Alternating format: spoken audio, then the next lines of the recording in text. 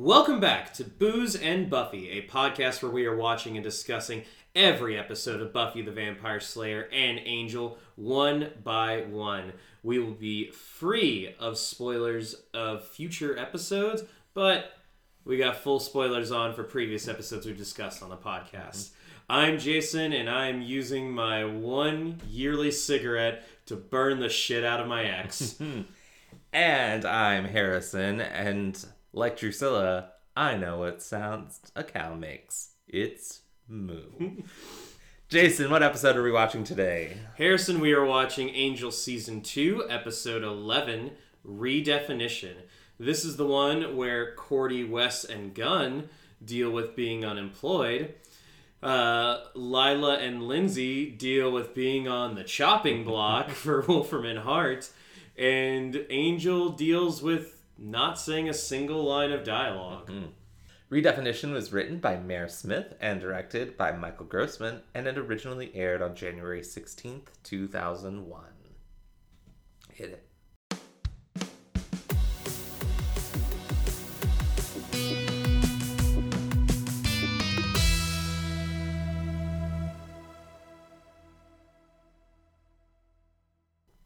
All right, Jason, what are we drinking today? Well, Harrison, you were nice enough to make us some martinis because John's not here to make us really fancy drinks. But hey, I feel like it's easy to make a good martini. That being said, if you want to make a great martini, that takes a little bit of practice. Yeah. This is probably a good martini. Okay. I'd say. All right. Shall we toast to something? Yeah. So last night the Academy Awards aired. Indeed. And indeed they do. Last night, in regards to when we are recording this episode, we obviously get it a little later. But unfortunately, there's going to be a certain thing that happened that a lot of people are going to be talking about. But this toast goes to Coda. A movie that I really loved, and despite the fact that I don't hold a lot of stock in winning Oscars, I'm very happy that they were able to bring such a bright light to the deaf community. Mm-hmm. So cheers. Here's to everyone involved with that movie. Loved it.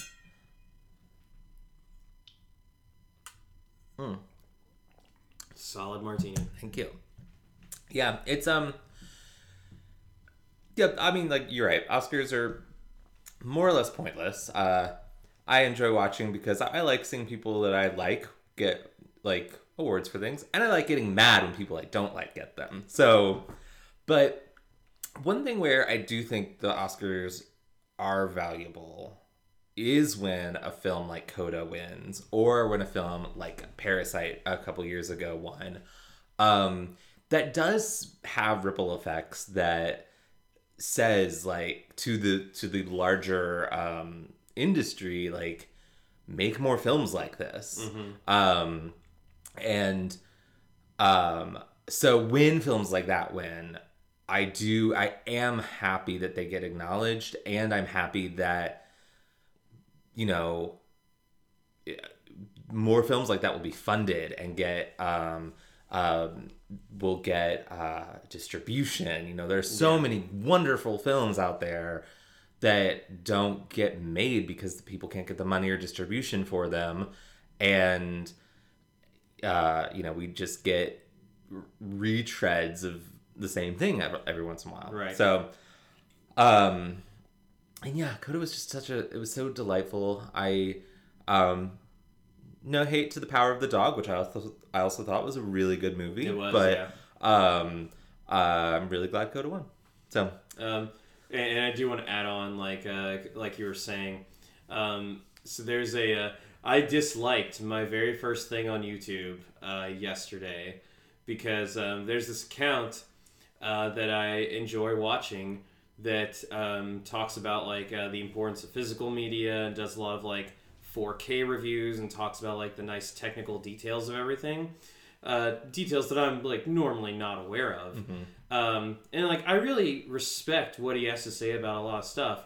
But last night he went on an angry tirade talking about how, like, so let me get this straight. Dune won all the technical awards and wasn't Best Picture. It like and then he said, like, what really got me though, what brought about the dislike was when he said, so you have this absolute masterpiece of a movie, and instead you, for Best Picture, you chose a movie that everybody's going to forget about and be a trivia question in a couple of years. Wow. And he said, like, editing, sound design, production design, that's what makes a movie. And I'm like, I feel like you're missing a very big part of movie making, such as story, acting, and just all of that. Yeah. And I haven't seen the Dune movie, but if it's anything like the book, which I'm currently reading, and which I've heard that it is, and I mean, it just always looks good in all the trailers. I don't want to watch it until I've read the book, which is why I haven't watched it yet. I'm sure it's a fantastic film. But, and again, this is like one of the reasons why I try not to hold too much stock in Oscar winning, is that if you want something to win and it doesn't win, then like it's possible for you to develop animosity towards what did win. Yeah. And I think that was and this guy whose opinions that I normally value a lot, the fact that he said that, one, kind of seems ignorant of movies in general, and two, and that shot that he took at Coda was very unfair and kind of petty. So yeah, people have a bad tendency to try to lift up the things they love by putting other things down. Yeah. It's like, okay, if you liked Dune more than Coda and you thought it was more deserving of an Oscar, that's cool. Like, that's like totally valid opinion. But yeah, that's the way that was expressed feels petty. I don't like that. Yeah, I didn't like it. Like I said, I usually don't go out of my way to dislike things on YouTube because I'm like, what's the point? But I saw that post and it just rubbed me the wrong way, and I think it was because it's from a channel that I really enjoy, a guy that I like really enjoy listening to, that he said that. That's why I was like, oh no, dislike.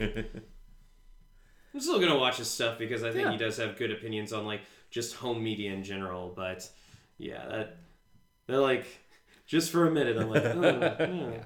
But that's enough talking about the Oscars. Let's talk about this episode where so much stuff goes down. Oh yeah. So Cordelia walks out and opens the episode just by saying, "What just happened?" Twice. Yeah. And so obviously Angel has just fired them after his whole letting Darla and Drusilla just chow down on those lawyers. I thought it was really, really rough that he actually made them clean out their desks. Yeah, right. Like, they're carrying boxes of stuff like if they'd just gotten fired from a bank or something. So that was what's Gunn leaving with? What did he have? He didn't have a box. Oh, he didn't? Okay. No. I specifically looked for that because I'm like, okay, Cordelia and West both have boxes, which makes sense. Like, they're usually set up there. I'm like, it kind of would be weird if Gunn had a box. He didn't. Okay. And Cordelia and West, like, Cordelia is very angry. Wesley is just trying to kind of be like, Angel needs his space. Angel needs to like get over this. And Gunn's like, yeah, I'm all right. I mean, this cash was nice, but this is a side gig. Yeah. Don't really care. And, he's a liar. Yeah, we'll get to him lying later. So they really don't know what to do, so they all go back to in three separate directions to what I assume are their separate domiciles. Meanwhile, Angel is cleaning out the basement by throwing all of his pictures, all of his drawings of Darla into the furnace, some of which appear to be very tasteful nudes. Which, I guess like if you can draw it, why not? Yeah. It was That being said, like, I feel like you shouldn't draw somebody nude without their consent, but in fairness, Okay. what Darla was doing to him without his consent was pretty fucked. It's really hard to bring consent into this relationship. Yeah. The issue. It's I think it's fair to say that this is an unhealthy relationship all around. Sometimes both sides are in the wrong. I want to point out the Cordy brings in the joke that we constantly make. She's like, at least he's consistent. It's always a blonde who's sending him over the edge. Thank you for saying it, Cordy, so that we didn't have to. Yeah. And then after that, we get a voiceover. We do, as I mentioned before, we don't get any dialogue from Angel in this episode, and it's kind of cool. You could say that it's one of the concept episodes, like Hush, but that's not like the thing about this episode. It's not the only thing about this episode. Like, I mean, you think Hush from Buffy, and you think, oh, that's the episode where nobody can talk. This is just kind of a part of the overall greatness of this episode. Yeah. Spoiler alert. It's a good one. I think it's a good one. Yeah. It definitely gives it a... Yeah, it's like... Yeah, it's not a gimmick necessarily, but it does create an atmosphere. And, like, you don't even... I think the first time I watched it, I didn't even really... I didn't notice until the very end. And, yeah, it's like... But it's... Even if you don't notice it, it still does a great job of creating that vibe. Yes. And the voiceover basically is Angel saying that he can't destroy the monsters of Wolfram and Hart because he can't get to their depths yet. Mm-hmm. So he does some intense training, and he's like, "I am the night." Yeah, pretty much, yeah. He's pretty much got his Ben Affleck Batman training montage of just like, oh, I'm gonna like lift this giant tire or whatever, or these chains. I don't know. I haven't seen Batman vs Superman in a long time. But yeah, but let's go back to the wine cellar. Yay, the wine cellar! And yeah, Lindsay is covered with dead bodies, but he is in fact not dead. And he's like, oh, okay. And the paramedics are checking on him. They're like, sir, you went through a lot. We need to get you to the hospital. It's like, I'm alive. She left me alive. And he's like, that may be, but we need to get you to the hospital.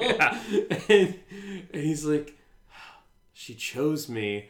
And then, like, God. We got a live one over here. Well, but first he says, I'm the only survivor. and then one of the paramedics says, we got a live one over here. And of course, Lila Morgan is still alive. Yeah. And he looks at her and he's like, oh, man. He's so pissed. He's so pissed when he hears that there's another survivor. And then he's even more pissed when he sees that it's fucking Lila. Yeah.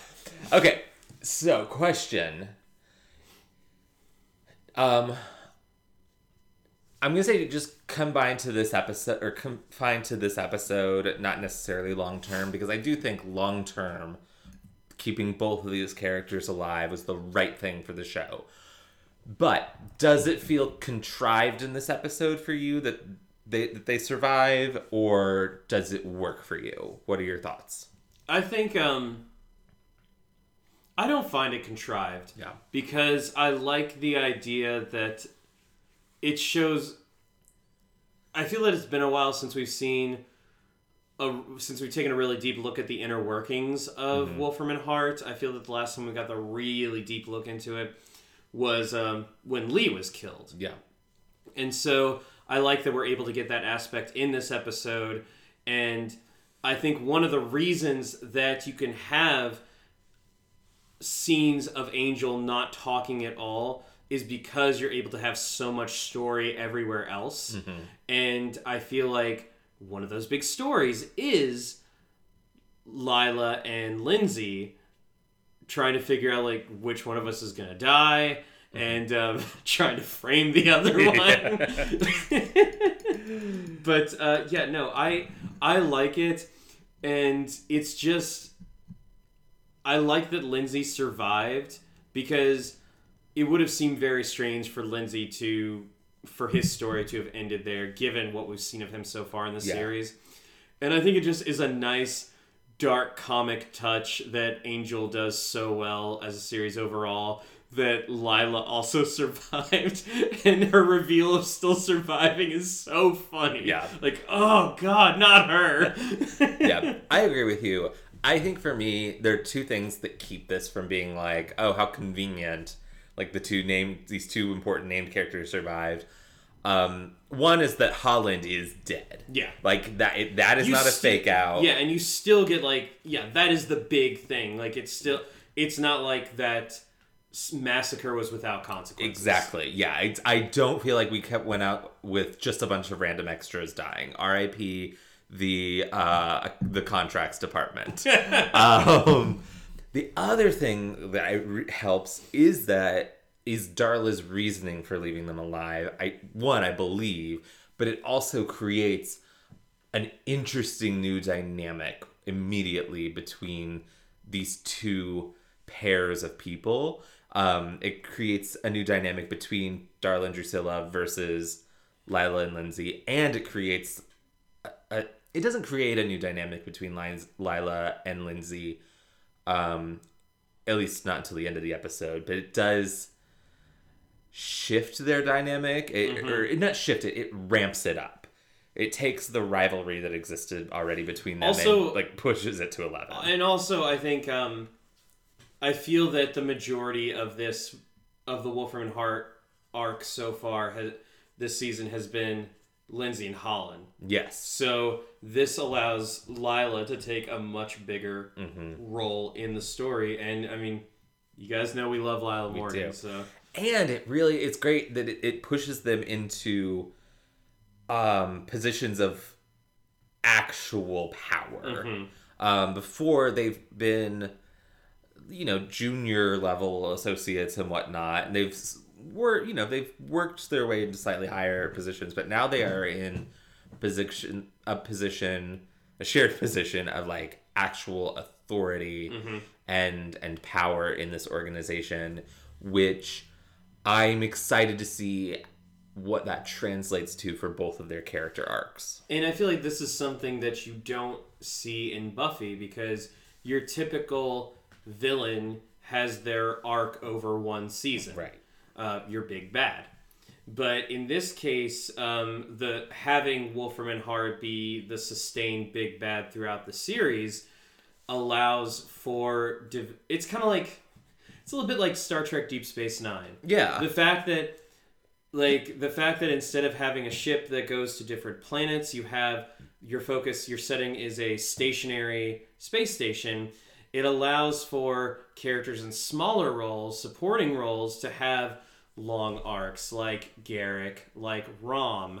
And in this case, we can see the development of Lindsay and Lila, even though they may not seem like they never seem like the main antagonists of the season. But it's cool, their position, and the fact that you get to see them slowly build up to whatever their end result is going to be, which we aren't going to talk about yet. That's spoilers. Yeah. Cool. Yeah. So they're alive. Yay! They live to be shitty people another day. Yeah, so now we see Wesley talking with Virginia. Yeah, Virginia. Yeah. Looking at her most Bernadette Petersy. God, so curly. It's not just the hair though; it's also the face. She's got that sort of scrunched face. Yeah. She's got a button nose. Exactly. And, yeah. I mean, absolutely adorable. She's so cute. She's a beautiful woman. But it's really nice to see her. It's really nice to see that Wes still has that connection. But yeah, and he's trying to... Yeah, Virginia doesn't really know why Angel would have fired him. But Wes is trying to be like, oh, it's because, Darla and Drusilla have, a history or whatever. And, and Virginia's just like, well, I mean, maybe... he was jealous of you when you were such a better angel than him. He's like, I don't know about that. He fired Gunn and Cordelia, too. So Virginia's trying to be really supportive, and she says like, well, his loss is the world's gain. Mm-hmm. And I think this kind of like starts putting Wes in the right direction that he ends up in at the end of this episode. Yeah. I love that she's like, you should go to your union and file a complaint. And he's like, I'm not in a fucking union. And I do like that she's like, listen, my father, terrible though he may be, he always used union conjurers. It makes me think, is there a union for Wolfram and Hart? Oh no. Wolfram and Hart shuts down union. They're like a union buster. They're Walmart. No. They shut that down. You try to start a union at Wolfram and Hart, they take you into the conference room and shoot you. That is actually one thing that I was just... It didn't like bother me, but I was like, ooh, that feels like a detail that just doesn't feel right, is when Lila... They're worried about basically being killed by their employers. Let's just go ahead and go into this scene then.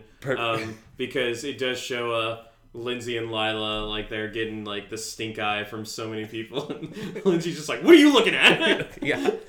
What are you looking at, motherfucker? Lila is concerned that they'll be killed, which I believe, but she's concerned that that Wolfram and Hart will make it look like a freak accident, which that I don't buy.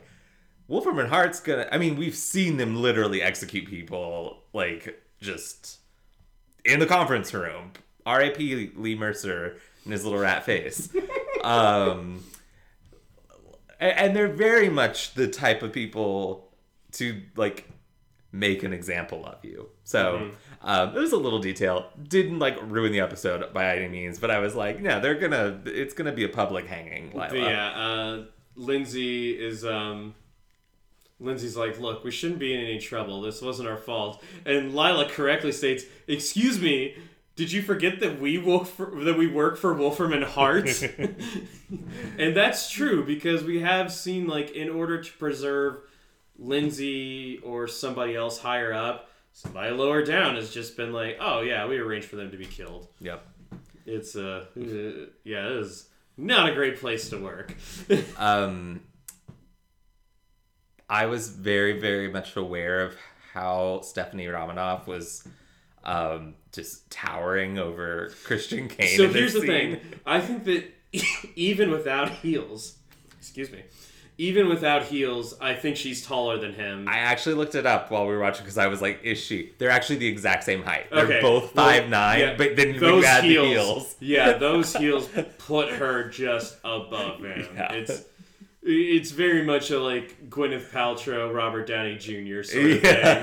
Like, and for viewers, if you don't know, in scenes where in Iron Man, when Robert Downey Jr. and Gwyneth Paltrow had to, like, be next to each other, such as, like, when they're dancing at that party, Robert Downey Jr. was on stilts. Yep. Because he's a very tiny man. Yep. That's why in the first Avengers movie, in the scene in the two of them, that's why she's barefoot.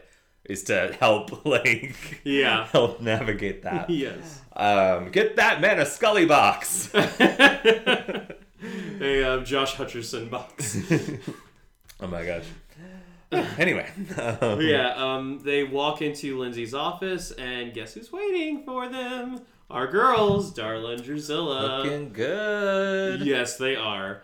And Darla very much knows who she is now. Mm-hmm. Well, I say that, but... mostly. Yeah. When confronting Lindsay, she very much knows who she is, and she's like, do you wonder why I kept you alive?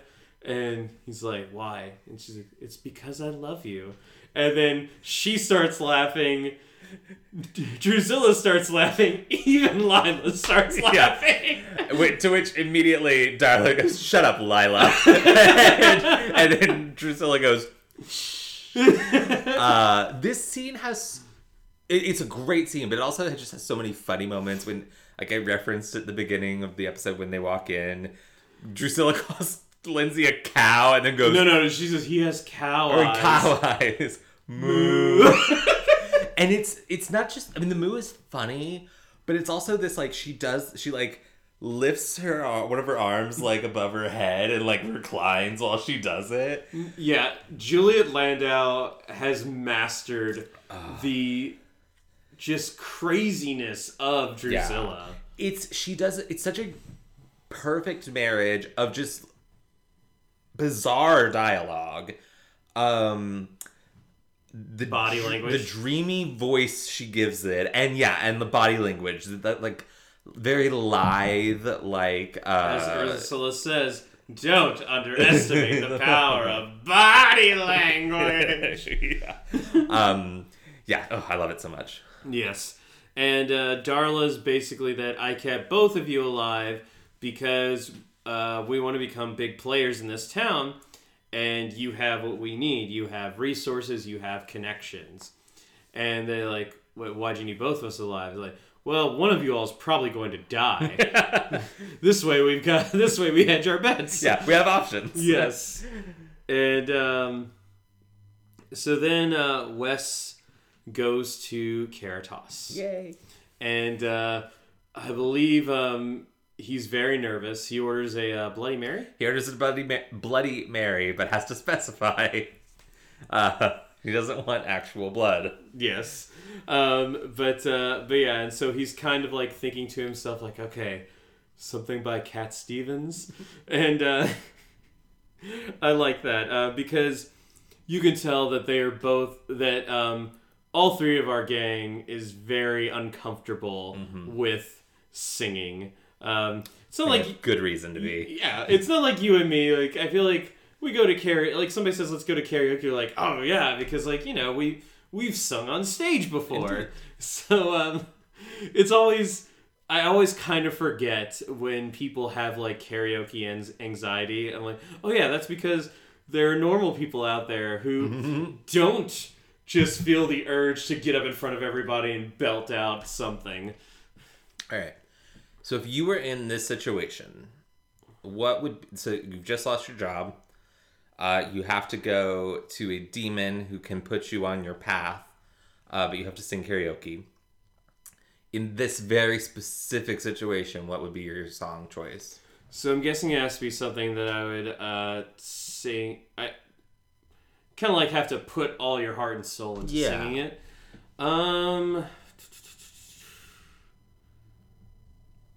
And, maybe it might just be a recency bias because it's, like, something that I listened to recently.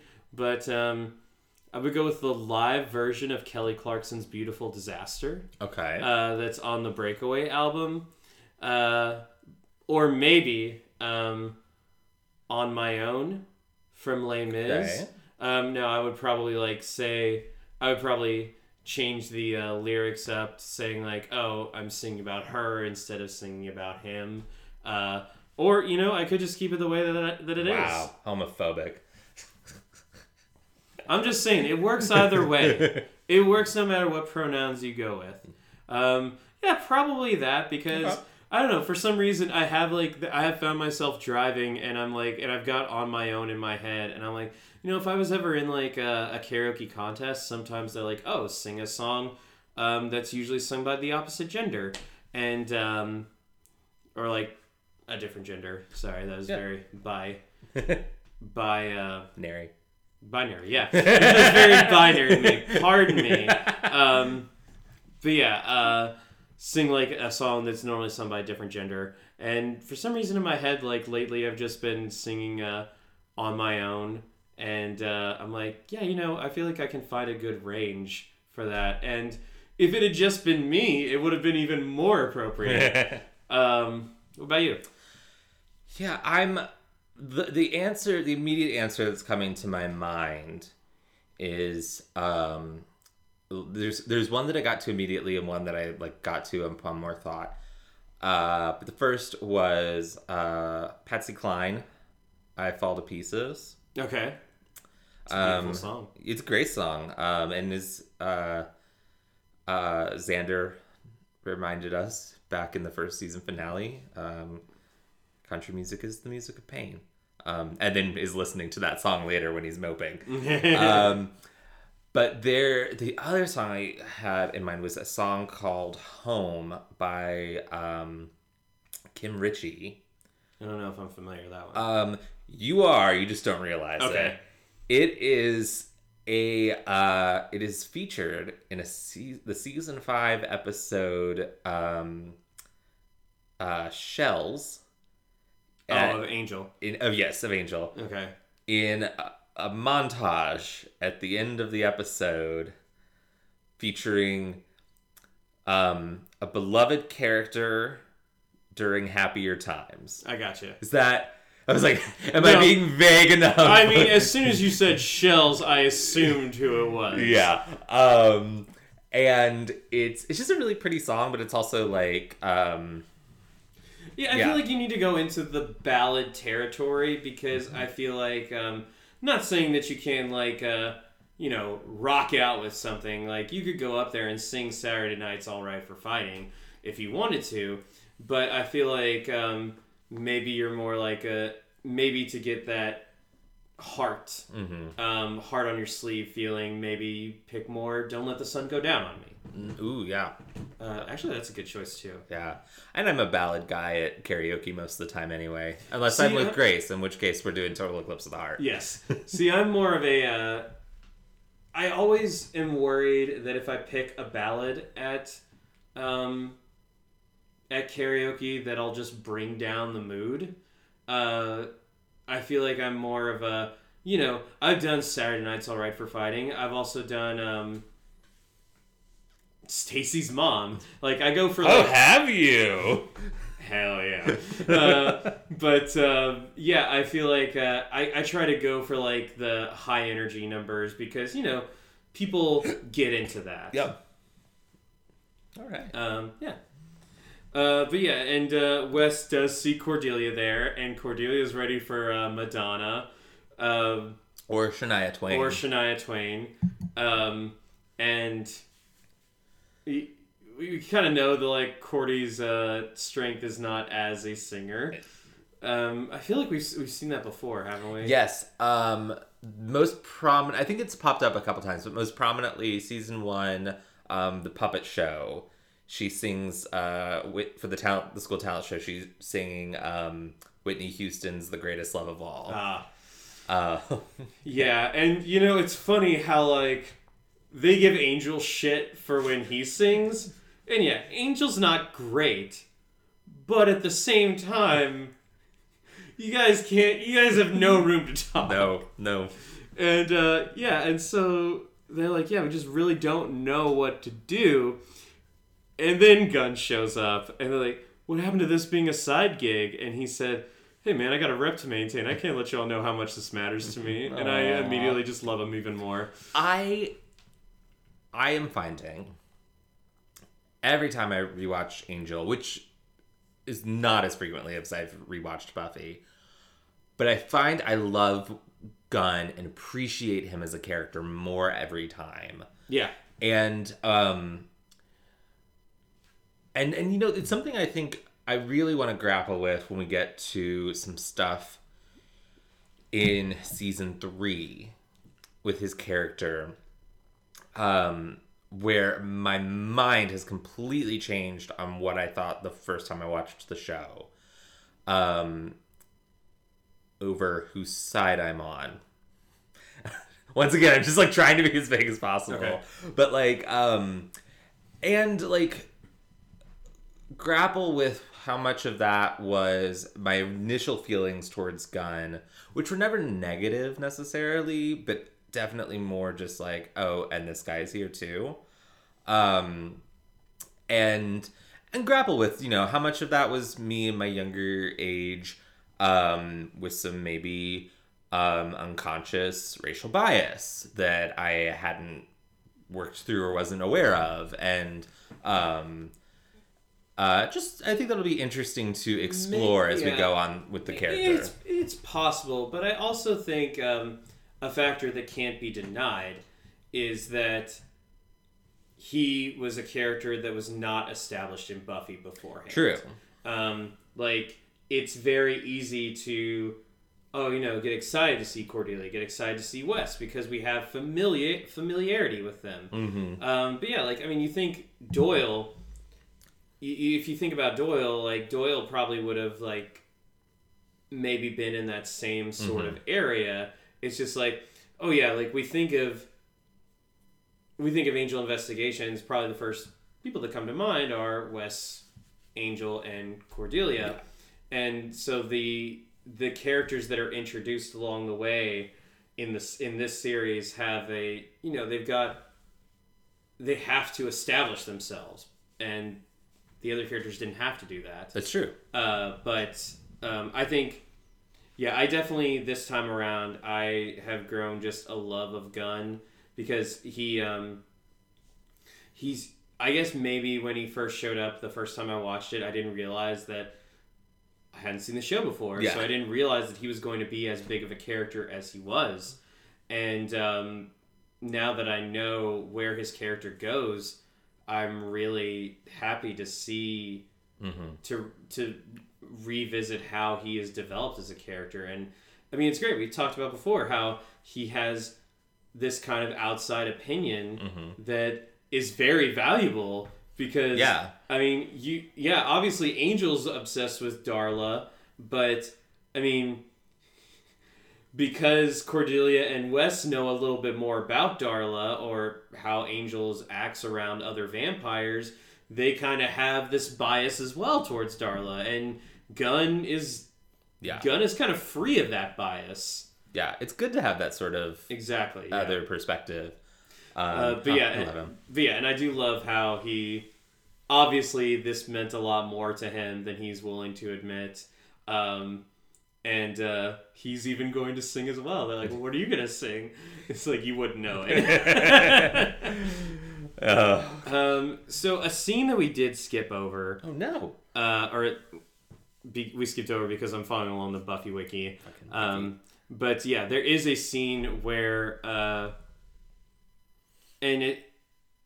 nothing really happens except it just kind of shows how Angel's training is paying off. Because it just shows this like kind of like group of 5 or 6 vampires walking in the sewers, and Angel goes down, kills them all like relentlessly. It gave me vibes of Buffy doing the exact same thing in Into the Woods. I think that's a very interesting, whether it was done on purpose or not, but a very interesting way of both of our heroes showing them at really low moments, and how this world that they occupy and their job, essentially, how that translates to these pretty violent, brutal, beat downs of the enemy. And I gotta say, I really love this fight scene. Yeah, it was good. Like, it's great, and I'm glad that we have it, because you really don't have, like, there's another part near the end of the episode where you could have had a big fight scene, but you didn't. So I think that works solely because, and I think that works for many reasons, but also because you had this fight scene. And it may not seem like a lot because it's just Angel killing some vampires, but it is kind of showing just how ruthless he becomes, especially when he beheads that last one. Yeah. No, you're absolutely right, because of the way this story is being structured and because of how that scene has to play out, we can't see Angel. We can't see that fight scene. The end result of it has to be when we discover it with Darla and Drusilla. Yes. So you're right. You're absolutely right that to kind of one, so the Angel has an action scene in the episode, that's part of it. But 2, to like show that brutality that presumably happened there as well, but we just couldn't see it. You have to show it here in this scene. Yeah, and so the reason that I brought that up is because when Wes, Cordy, and Gunn are in Caritas, making sure I don't mess up any names there. That's my job. I've done it a couple times too. But she does say, oh, we're all here, and Angel can just go and be where, like, nobody's talking to him at all. And then we get our smash cut to him waterboarding this demon, and he's like, I'll talk. Yes. Merle. Yes. Is this our first appearance of Merle? Is that Merle? That's Merle, I think. Okay. Double check the... Yeah, that's Merle. Oh, wow. I completely forgot about him. And Yeah. So for listeners, Merle is a extremely minor, like, recurring character who essentially this is his role. Mm-hmm. He's kind of Angel's Willie the Snitch. Yeah, he's a squealer. And this actor is great. All I can think of is The Simpsons. It was like in a one of the mafia scenes with Fat Tony, and he says like, "All right, we want to know who snitched." We got 2 suspects, Tight Lips Johnny and Vinny the Squealer. Funny. It's like, Johnny's like, I ain't saying nothing. Oh, that's funny. I just looked. I'm wrong, actually. This is not Merle's first episode. He was in the premiere of this season. He helped Angel locate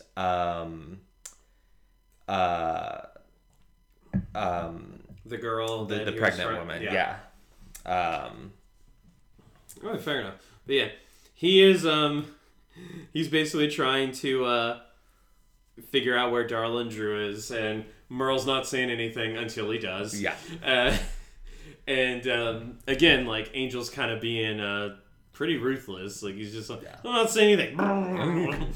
But yeah, Merle says that Darla and Drew have been going throughout the like places where demons gather, and they're trying to recruit people. And he gives Angel location. Angel leaves Merle just tied up. He's like, "Hey, what are you doing, man? Don't!" He literally leaves him hanging, and it's like, fucking vampires. We see a demon fight club, and now, hang on. There's a link to this in the Buffy wiki. I wonder if it's something. The Bar and Bite Club. Okay, so this is its only appearance, but that is what it is called. It's called the Bar and Bite Club. Oh, that's what Merle says. Okay. Yeah, because you got this quote here from Merle. You know that little bar and bite club off of La Cienega in Washington. Yes, I heard that line. I didn't think that was capital B's. Like, I thought it was just like... Yeah, I honestly thought that it was like that La Cienega was the name of the bar. No, La Cienega is a street. Yeah, I know that now. I think I already knew that because of the Proud Family. Yes, La Cienega is the name of a character. Like, no, the minute that I heard that, I was like, oh, La Cienega, like the rich girl, like the annoying rich girl. La Cienega Boulevardes. Okay. What a great name for a snotty rich girl. I mean, there's so many good names on there, like Penny's best friend is Dijonay. Oh my gosh, that was a great show. I saw more episodes of that than I ever thought I would. But no, it is a great show. Yeah, it was definitely one that, like, I don't know that I, like, followed it, like...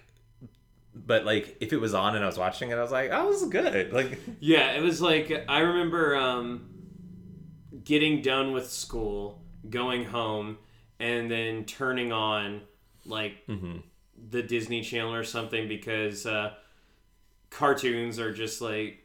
I may not have been in my cartoon watching phase, but cartoons are just very easy to digest. And so I remember watching a lot of Lilo and Stitch the series. Yeah. And a lot of Proud Family. Yeah. What was did you have like a Disney Channel go-to that like was your favorite? Like live action, cartoon, whatever. For me, like That's So Raven was the pinnacle. Not really. My favorite Disney Channel show ever was done before I was like watching Disney Channel. That's Chip 'n Dale Rescue Rangers, nice. Which has one of the best theme songs ever. Hell yeah! But yeah, like we actually, like I think that started airing when I was born, and it didn't last for too long. Lasted long enough to like have like an initial impression stuff. It was like one of the early Disney afternoon shows, but we had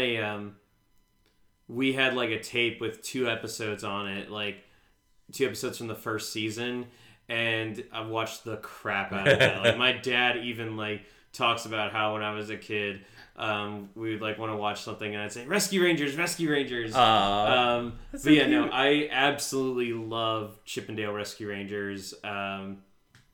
It is probably the first thing that I watched on Disney Plus when it came out. And you know what the first thing I watched on Disney Plus was? It was Beauty and the Beast: The Enchanted Christmas. Okay. Hell yeah. Didn't that come out in November? Yeah. I didn't care. But yeah, so Darla and Drusilla go to this Demon Fight Club, the bar and bike club. Yeah. And after like one of the fights is done, they do say Darla comes up and is like, yeah, I gotta say it's impressive, but I'm not really getting behind the whole like no victims here. So she's basically trying to like recruit them. Imagine the Joker scene, one of the Joker scenes in The Dark Knight. It's like we're going through some aggressive restructuring, and she's trying to be like all cool and everything. And Angel's actually in the crowd. Yeah. He's able to blend in because, one, he's wearing a hoodie. Probably one of the only times you'll see him wearing a hoodie in the entire weird. series. And also he has his vamp face on. And which is not like something that he normally has on. So it makes sense that even Darla wouldn't think to look for him there. However, Drew knows that he's there. Yep. And this is what kind of throws Drusilla off. Like we mentioned before, like Drusilla mostly knows what she's about. Darla. But yeah, excuse me. Drusilla does not know what she's about. I knew I was going to do it at least once, so it'll probably happen again before the episode's done. Well, she comes in so assured, and she makes that badass when he's like, I've never heard of you. Drusilla rips that guy's ears off, and she's like, and now you never will. And yeah, so she comes in, she's like a fucking badass, and then... yeah, when Drusilla starts going, she starts faltering bad. Yeah, Drusilla starts saying that he's watching you, misses your heartbeat, or you miss him like a heartbeat, which is kind of crazy because... and she's like, I don't miss my heartbeat. She's like, shut up, Drew! And can we also mention, like, Drusilla's wearing a pink turtleneck sweater, and... it's so weird compared to what Darla's wearing, and also just so weird compared to what Drusilla's worn in every other time we've seen her. But it's not, like, I don't hate it. There's something very creepy about it. And yeah, like, Darla's wearing this, like, leather jacket, like a black bra, and a black, like, silk button-up shirt, but she's got, like, one button of it done. Yeah. She looks amazing. But yeah, Shilligans always looks amazing. Do you think that those clothes belong to Holland's wife? And after they murdered, they went. I think it might have been stuff that they stole when they like were on their shopping spree. Okay, fair enough. I don't imagine Holland's wife having something like that. But then again, who knows? Yeah, we didn't know her very well. We didn't. She could have had her dark side. Everybody's got a dark side. But yeah, and so yeah, it does throw Darla off. So obviously, she's still hung up on Angel, and as we discover when Angel leaves, he says that he is still attached to her, so he has to get over that. Yeah. But again, he says this via voiceover. So then we get Lindsay in his office. Lila walks in, and she says, like, I can't take it anymore, Lindsay. The waiting. I mean, as Tom Petty says, the waiting is the hardest part. I think that was Tom Petty. I don't know. There are sometimes I get Tom Petty and Bob Seger's songs mixed up just a little bit. And I know, like, all of the classic rock fans that listen to us are like, you fucking asshole. but it is Tom Petty. Nice. Waiting is the hardest part. Tom Petty and the Heartbreakers. Good job. Thank you. But yeah, and she says, I remember when you stole files before. Could steal files again. We could like have leverage, and it could just be us against them. And I think I don't know when Lindsay was onto her bullshit. I want to say that probably when she was like trying to imply like, oh yeah, we can fuck too. Definitely. See, I have two lines of thought. The first is the second she walks in the door, being all like, "Oh no, I'm so scared. I'm a timid little girl," which is not like Lila at all. Yeah. But Lindsay is the sort of fucking like egotist who would buy that, like, even though it's out of character for her. Yeah, because Lindsay thinks of himself as a white knight. Exactly. So, but yes, I think if he hadn't figured it out by like the second she walked in the door, by the time she's kind of trying to seduce him, he's like, "You faking." Yeah, and he very much like pulls the wire out of her shirt, which consent's really hard to talk about on this in the relationships of these characters, because where's the line, man? Yeah. I mean, I guess the line is, you are trying to blackmail me and get me killed. I don't know. Yeah, like there's a lot of like reaching into people's shirts in this episode, because I love that while Darla is trying to hold it together during that whole recruitment speech, she does like pull the location of the place where the warehouse that she wants them all to meet out of her bra. Yep. So out of that black bra. Nature's pockets. There you go. Well, I mean, is it nature? Because I mean, bras aren't natural. Are you kidding me? I thought they just were part of a woman's body. No, believe it or not. Wow, that's weird. They're synthetic. I don't know. I was like, where's this bit going? that bit's going nowhere. That bit was dead the second it started. But yeah, so Lila is like, damn it, he caught the microphone. But yeah, and Lindsay's not down for letting Lila trick him. Mm-mm. Let's go back to Caritas. Wes, Cordelia, and Gunn are all getting wasted because, Cordelia is drinking a margarita. Uh-huh. Gunn is drinking a beer, and Wes is drinking what I assume is like just kind of like any standard highball cocktail. If I had to guess, I'd say maybe a gin and tonic. He seems like a gin and tonic kind of guy. It seemed like a gin and tonic, but he also had a beer. He was definitely double fisting. Yeah. And we see later that they are like rocking the tequila shots as well. Yeah. This scene is, unfortunate use of the R word aside, so fucking funny. Yes. No, like I have to say, I think my favorite storyline in this episode goes to Wes, Cordy, and Gunn. I agree. Because, and I say this because their entire story this season has basically been in support of Angel and his obsession. Mm-hmm. And now they have been forcibly broken away from Angel.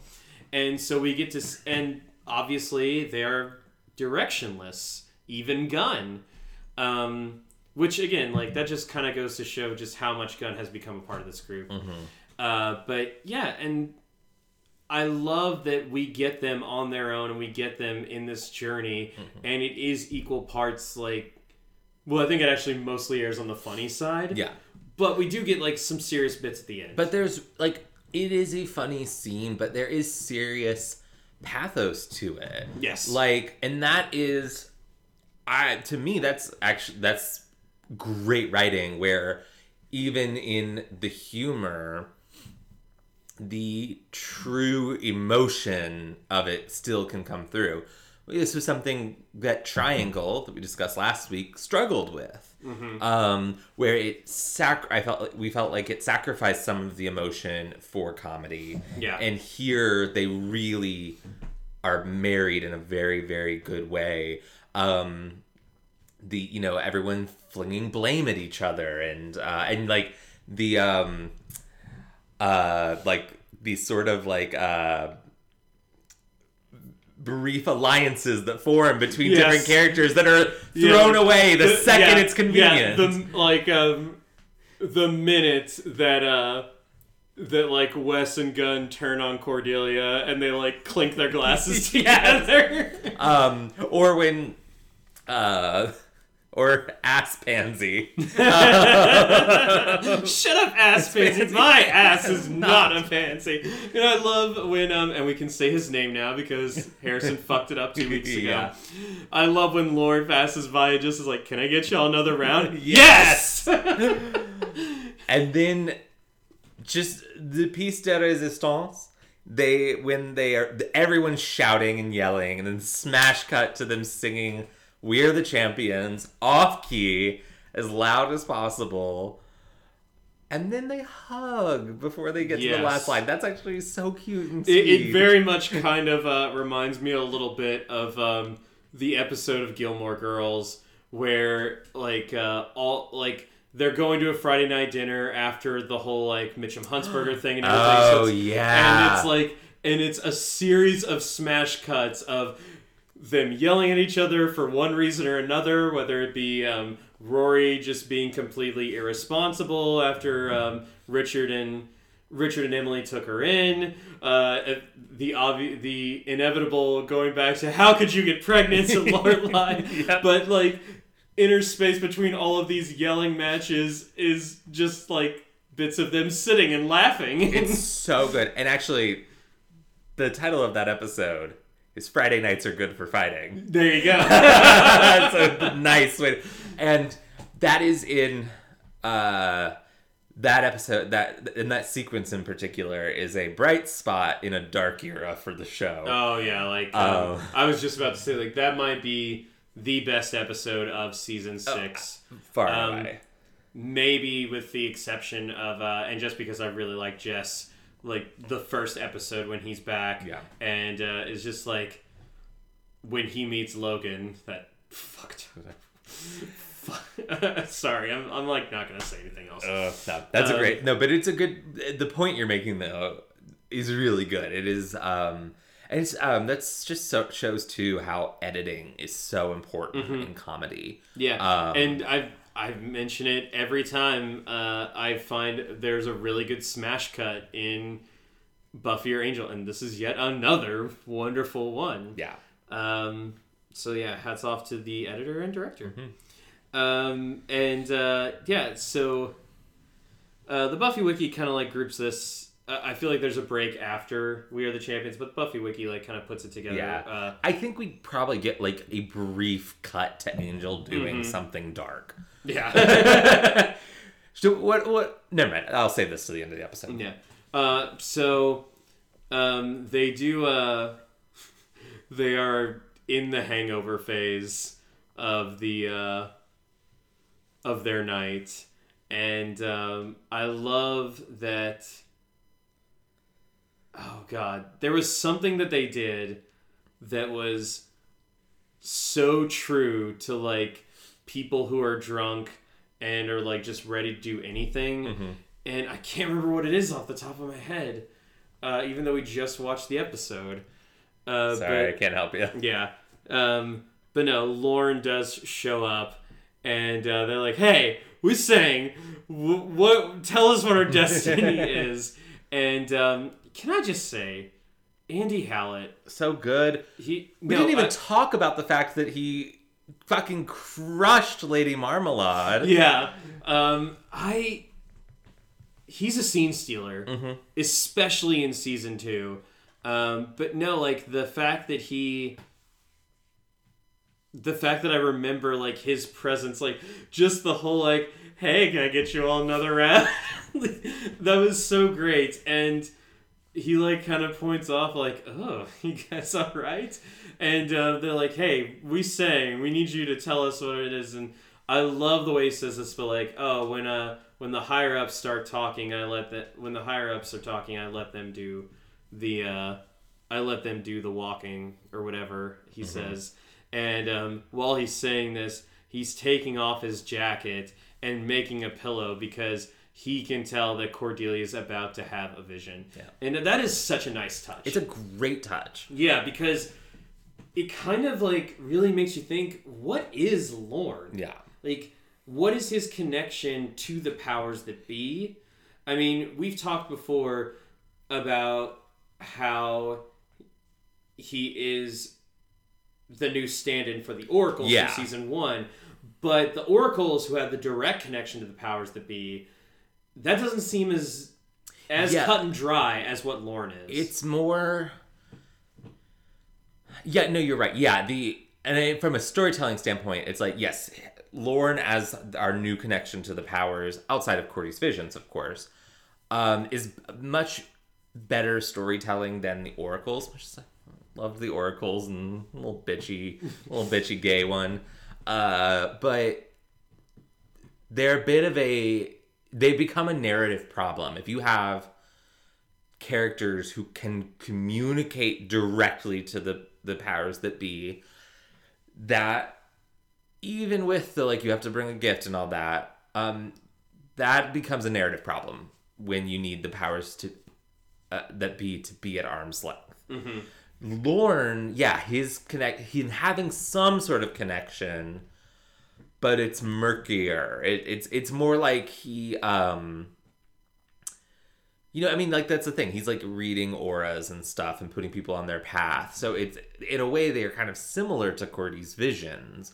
He has knowledge of things that he can help them with, but it is more limited, which just makes for better storytelling.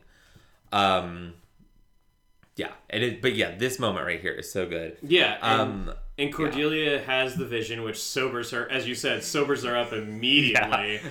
And I guess Gunn and Wes kind of gets sobered up as well. She sees a woman being dragged in an alley by like a spiky-faced demon. And and again, we get like a break from this storyline, but let's just keep it all together at this point. Yeah. That's what the Buffy Wiki does anyway. And so they are able to go to where the demon is. They don't have any weapons. And Corey's like, oh, if Angel were here, you could do this. Gunn says, if Angel here, we could do that. And then that's when Wes, of all people, who's been kind of like defending Angel, like, oh, he needs his space. Yeah. Like, he's obsessed with this. And he says, like, well, Angel isn't here. And I like that there's a pause because they're like, damn, like, one, assertive Wesley, hot. But also, yeah, they kind of, and I love this because we've seen that they're capable. Yeah. Wes, Gunn, and Cordelia are all very capable, and now they have to show it without Angel. Yep. And they do. They fucking kill it. Yeah, and they literally kill it. Yeah, they climb up into the building that this demon has dragged this girl into. They're able to save the girl. Wes does get bitten a little bit, but yeah, he and Gunn are able to put up a pretty good fight against this thing. Yeah, and they save the day. They do. Before we move on to like what's next, I just want to point out this bit of dialogue. I was looking through the quotes to see if I could find what you were trying to figure out about drunken behavior. Yeah, drunken behavior, which I couldn't find, but I did find some excerpt of their argument, and it reminded me of this great line from Cordelia towards Gunn. That's rich coming from Mr. I don't take orders. Now where do I stick my axe? Which that was not a perfect recreation of Charisma's line reading, but that like dopey dude voice that she puts on the where do I stick my axe is so funny. Yes.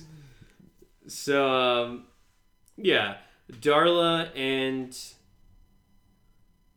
okay, so before I get to this, So Angel does go to the place where Darla told all those like demons of the Fight Club to meet up, and I remember what was there that is not in here that broke some of that up. It's the scene where Angel is gathering all of his weapons in the Hyperion. Oh yeah, and the phone starts ringing. So yeah, somebody's calling Angel Investigations, and he starts walking towards the phone, but grabs an axe and then ignores it. Yeah, like I mean, if there's any way, like I don't think there's a clear way to show where Angel is now. Yeah.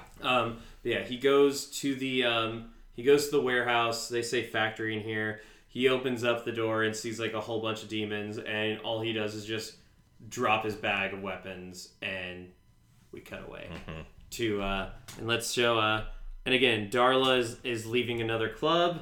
That's like a very demon bouncer, by the way. He's wearing a hoodie, but like you can easily see just his crazy demon face. And and she says, and Drusilla's like, and Drusilla is trying to say like, oh, still in her Drusilla way, like how you're still like kind of obsessed with Angel. Yeah. And she says like, why does everybody just think it's all about Angel? Because Lindsay said the same thing. Yeah. Lindsay was like, oh, what are your plans for Angel? And she's like, doesn't matter. Then Drusilla's like, oh, I see beautiful fire and pain. The fire is dancing. Honey. Yeah. So Darla and Drusilla... When will these people learn to listen to Drusilla when she starts spouting nonsense? Because it ain't nonsense. Yeah. She's literally psychic, people. Yeah, and... yeah, you just gotta like put in the effort to kind of parse through it all. Yeah.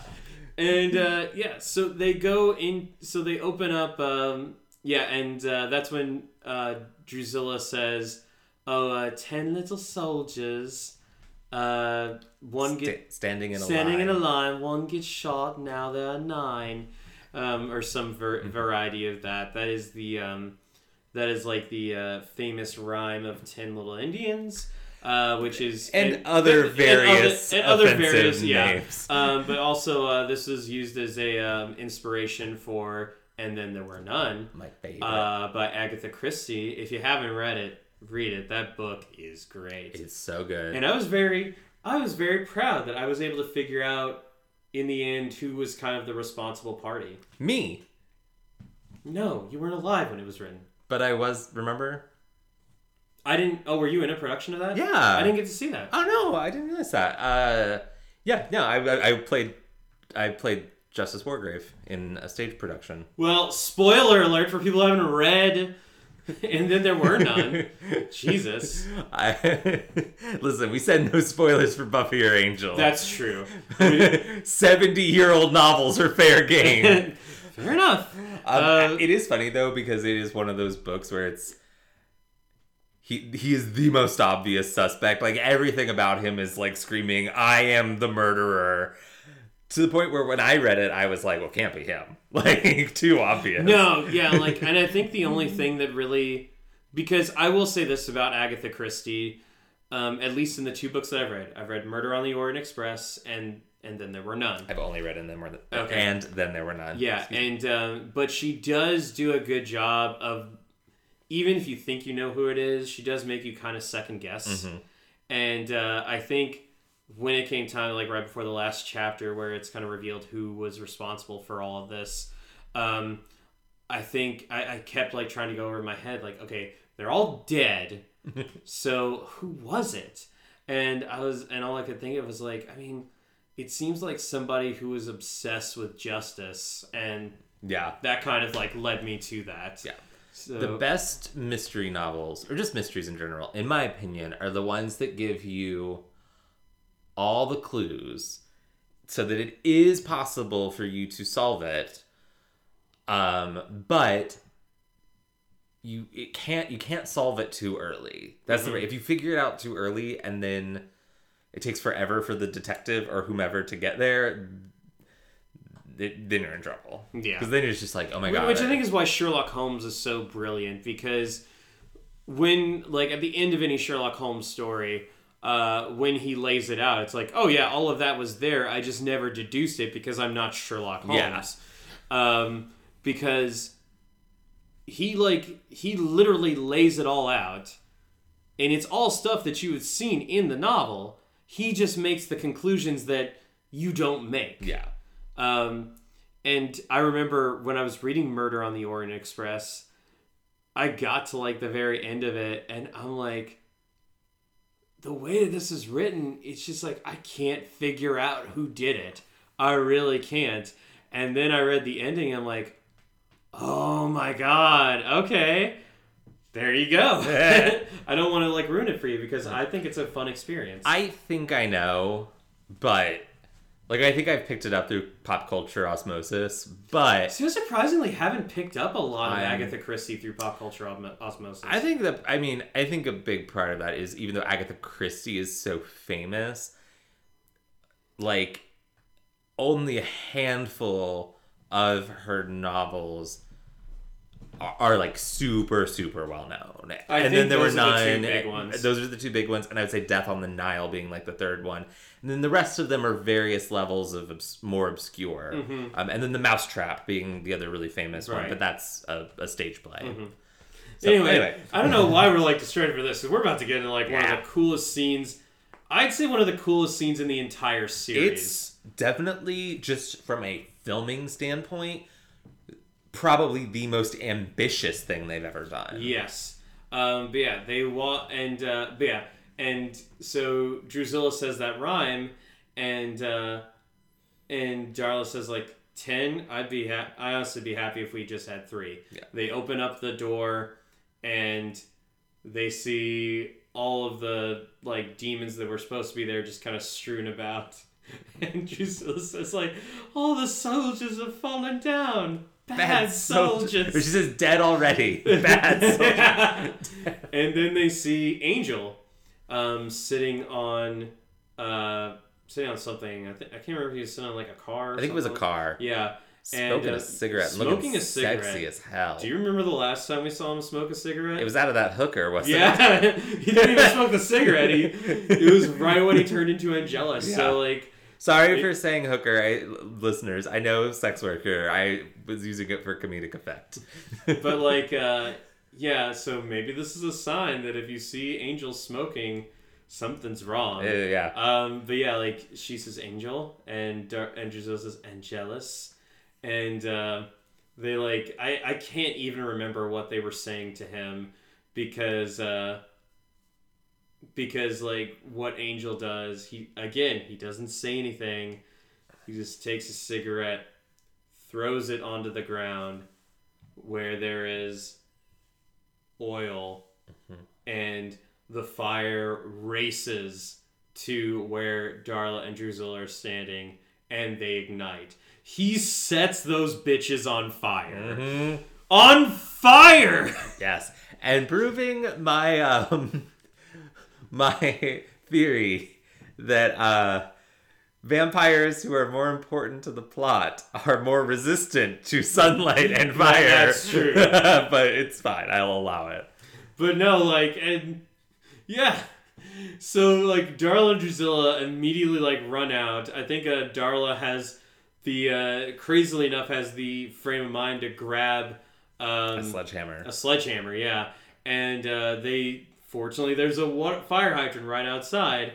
And so they smash the fire hydrant open and are able to put the flames out. But they have looked much better. Oh, my God.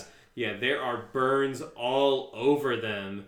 And Drusilla's like, it hurts. Why does it hurt so much? Like, girl, because you just got burned. Yeah.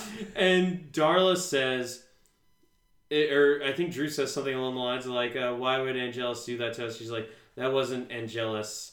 That wasn't Angel. I don't know what that was.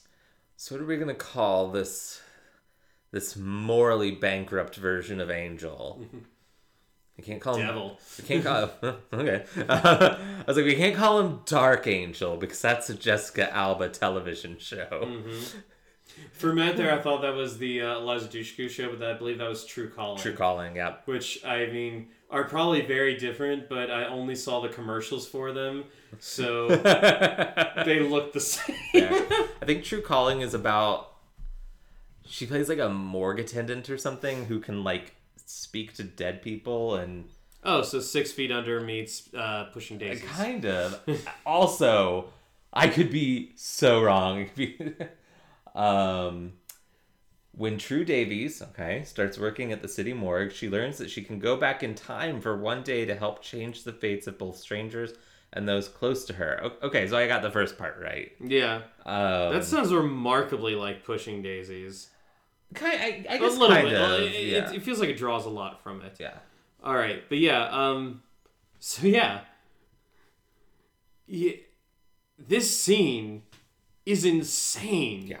Like, maybe you would think that, because I don't think you saw it coming. Oh, no! Because, the last episode, like, Angel, like, very clearly just lets Darla and Drusilla have at it with the Wolfram and Hart lawyers. And I don't know if this is Angel trying to prove to himself that he is strong enough to take down Wolfram and Hart because he can take out one of the people that he cares about the most, Darla in this case. And also, Darla does say right before they walk into the garage, factory, whatever, like that Lindsay and Lila, because they're talking about why they kept them alive, and they're sweet kids. Yeah, they're sweet kids. But she's like, I don't even think they know what Wolfram and Hart's true plan is for Angel. But I think we know what their true plan was because this is it in action. But yeah, and this is so brutal. It is brutal. Like I feel bad for them. And I shouldn't, because they are horrible, horrible, vicious monsters who are pure evil. But I'm like, God damn, this is very, very brutal. Yeah, and it's so cool. Yeah. Like, this is something, said it before, I'll say it again. This is something that I feel like wouldn't work on Buffy. I can't think of an instance of it working. Not for like... Because Buffy, I don't think ever goes this morally gray. I won't say... there's one moment, but it's... I think there's one moment on Buffy that matches this in brutality and possibly exceeds it, but I guess I think that's going to be person by person. Fair enough. And what they can take. But like, we've seen vampires lit on fire before. We've seen Spike be lit on fire. But it's always either a quick dusting, or in Spike's case, it's a joke. We've never seen it on Buffy when it's been done like this. Or it's never done like this. The burns. I mean, they're so visceral. And there's a couple moments in this episode that are pretty violent for, once again... We're talking about a specific era of network television, but like Drusilla ripping that demon's ears off and Gunn stabbing that demon in the skull. Yeah. And I think they can get away with those because they are monsters and they look like monsters. I'm surprised that they were able to get away with showing this because even though Darla and Drusilla are monsters, they are still human presenting. Right. Yeah. Also, to the stunt workers, yes, who did this, props. I frequently am in awe of stunt people for all of the things they do, but stuff like this, I'm just like, holy shit. And I feel like shows like Buffy and Angel are like, they're very stunt heavy. Yeah. And yeah, they deserve the round of applause. Agreed. So after that, Lila and Lindsay are called in by reps from the senior partners, and this guy basically says that so we have a vacancy for executive vice president of special projects, and you two not really looking good either of you. I mean, Yeah. Lindsay, your whole track record is spotty. And Lila, I mean, you drove away our telekinetic weapon. And I love that, like, first they attack Lindsay and Lila's got this smug So look on her smug. face. And then it is like, Miss Morgan! And they're like, but your competition is very healthy. You guys drive each other to be better. Like, oh, this is a toxic-ass work environment. Indeed. So for the moment, they will be joint executive vice presidents of special projects, and this is such corporate bullshit. Yep. I want to pop in here with this week's gay agenda. I don't know if this was intentional because I've never caught it before, but when they're walking into the office, Lila says to Lindsay, one of us is gonna go down in there. No, she specifically Or she says, you're the one who's going down. And he says, if it helps. And I was like... No, he says whatever it takes. Whatever it takes, that's right. And I was like, I didn't even think about the possibility that Lindsay's gonna, like, fucking blow the person. I was like, well, because I guess I've just never paid attention to Lindsay's response, but I cannot think of any other meaning behind it other than him saying, like, yeah, if that's what it comes to. Yeah, I mean, if I gotta...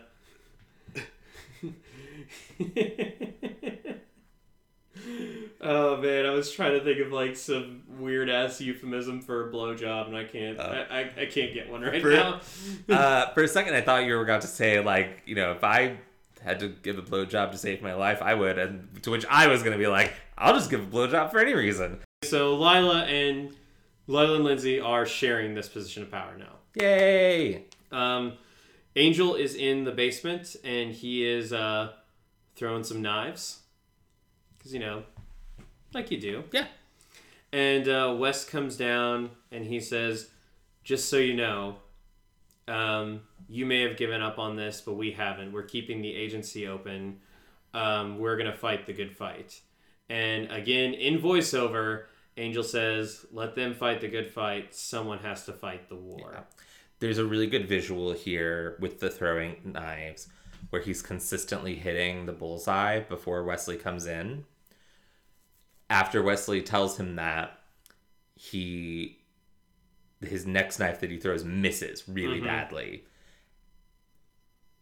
So clearly he's a little shook by what Wesley says to him. So we know that no matter what, our Angel is still there. Yeah. But then he steels himself, says this line, throws the last one, and hits that bullseye again. So, you know, he's shaken for a second, but he's not going to let that deter him, which is such a good way to end the episode. Oh my God. And as the Buffy Wiki does point out, Wesley tells Angel that someone has to fight the good fight, ironically echoing a sentiment that Angel himself taught Doyle. Mm-hmm. So, yeah, that's redefinition. And gosh, man, this so good. This storyline has just been running well oiled on all cylinders. Mm-hmm. This is and it's so crazy because season 5 of Buffy, the Glory storyline has kind of been like start and stop because sometimes it stops for good reasons, sometimes it stops for Triangle. Again, I overall liked Triangle, but in relation to the Glory storyline, it makes one significant contribution that we'll get into later on down the road. Indeed. But because like when we were watching the episode, I'm like, oh right. But yeah, this is fantastic. I love that. I love what Angel becomes here because, as we mentioned before, especially in our last Angel episode reunion, how we see Angel choose this morally great thing. And as Darla said, it's not Angel. It's not the Angel that we know. It's not Angelus. It's something else. This is what happens when Angel puts aside that he's able to put aside the morality that his soul has cursed him with. Yeah. And yeah, it's a horrifying thing. Yeah, and it's I mentioned this in Reunion, but it's very much like it's what we saw of him in the flashbacks of Are You Now or Have You Ever Been? Which is why just outside of like the introducing the Hyperion and all of that, it's that flashback is so important to inform us about this side of Angel, and this it's not Angel, because in many ways this is kind of the mirror of Buffy season 2. But Angel has not lost his soul, but is losing his humanity. Yes. And that's rough to see. I don't like it. I mean, I like it because it's good telly, but I don't like seeing Angel do this, even to people who maybe arguably deserve it. Yeah, and it does make me worry about, up to this point we're only seeing him target people who, are evil and doing bad things, and the fear that I have now though is, where does that lead?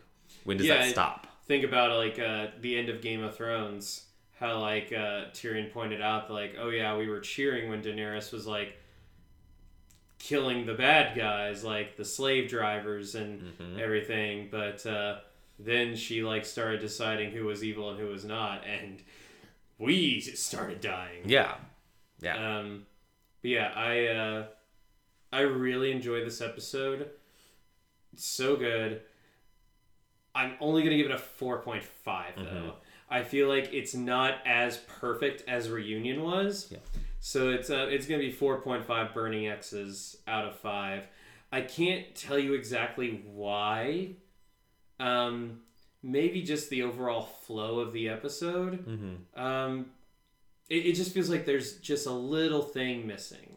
I can't tell you what it is, but it's my rating. So 4.5 out of 5. It's still a really good episode. I agree, and I'm also right there, 4.5. Yeah, it's really, really good, but it doesn't have quite that extra oomph to bump it up to a 5. But that's not a criticism. It's like, it's still really fucking good. And it has so much for every character. And I appreciate that it does kind of, for the most part, sideline Angel outside of just quick cutaways to him. I would imagine if you went through and calculated his screen time, it's probably the lowest it's ever been on an episode of Angel. Especially this season, because this season is so Angel heavy. Yeah. So, but by doing that, our other 3 main storylines all get, that being Darla Drusilla, Lila Lindsay, and Angel Investigations trio, all get so much room to breathe. And yeah, all 3 of those storylines are fantastic. Yeah. If we'd spent any more time with Angel, one of these storylines would have gotten the short shrift. And it would probably be Darla and Drusilla, I think. And yeah, it's just so fucking good. I love Darla trying to stake out her independence, but still having that nagging Angel thing that's weighing her down, which is a nice parallel to what Angel's dealing with, of trying to get rid of her feeling.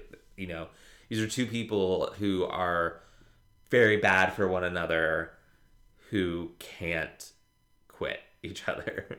And both of them are trying really hard to sever that connection. Yeah, and we end with Lila and Lindsay in a really interesting new dynamic that I'm really excited to see how that goes forward. And yeah, I love that Gunn, Wesley, and Cordy can come together and say, you know what, fuck this. we can do this. We can do this. Because that's the thing. They go to... It's not like outright stated, but they go to Lorne to figure out what their new path is. And the answer is, there is no new path. They weren't the ones who strayed from the path. Yeah. It was Angel. You guys were who on did. the right track. Yeah. So yeah, just kind of giving them that validation. I was thinking about this. I was like,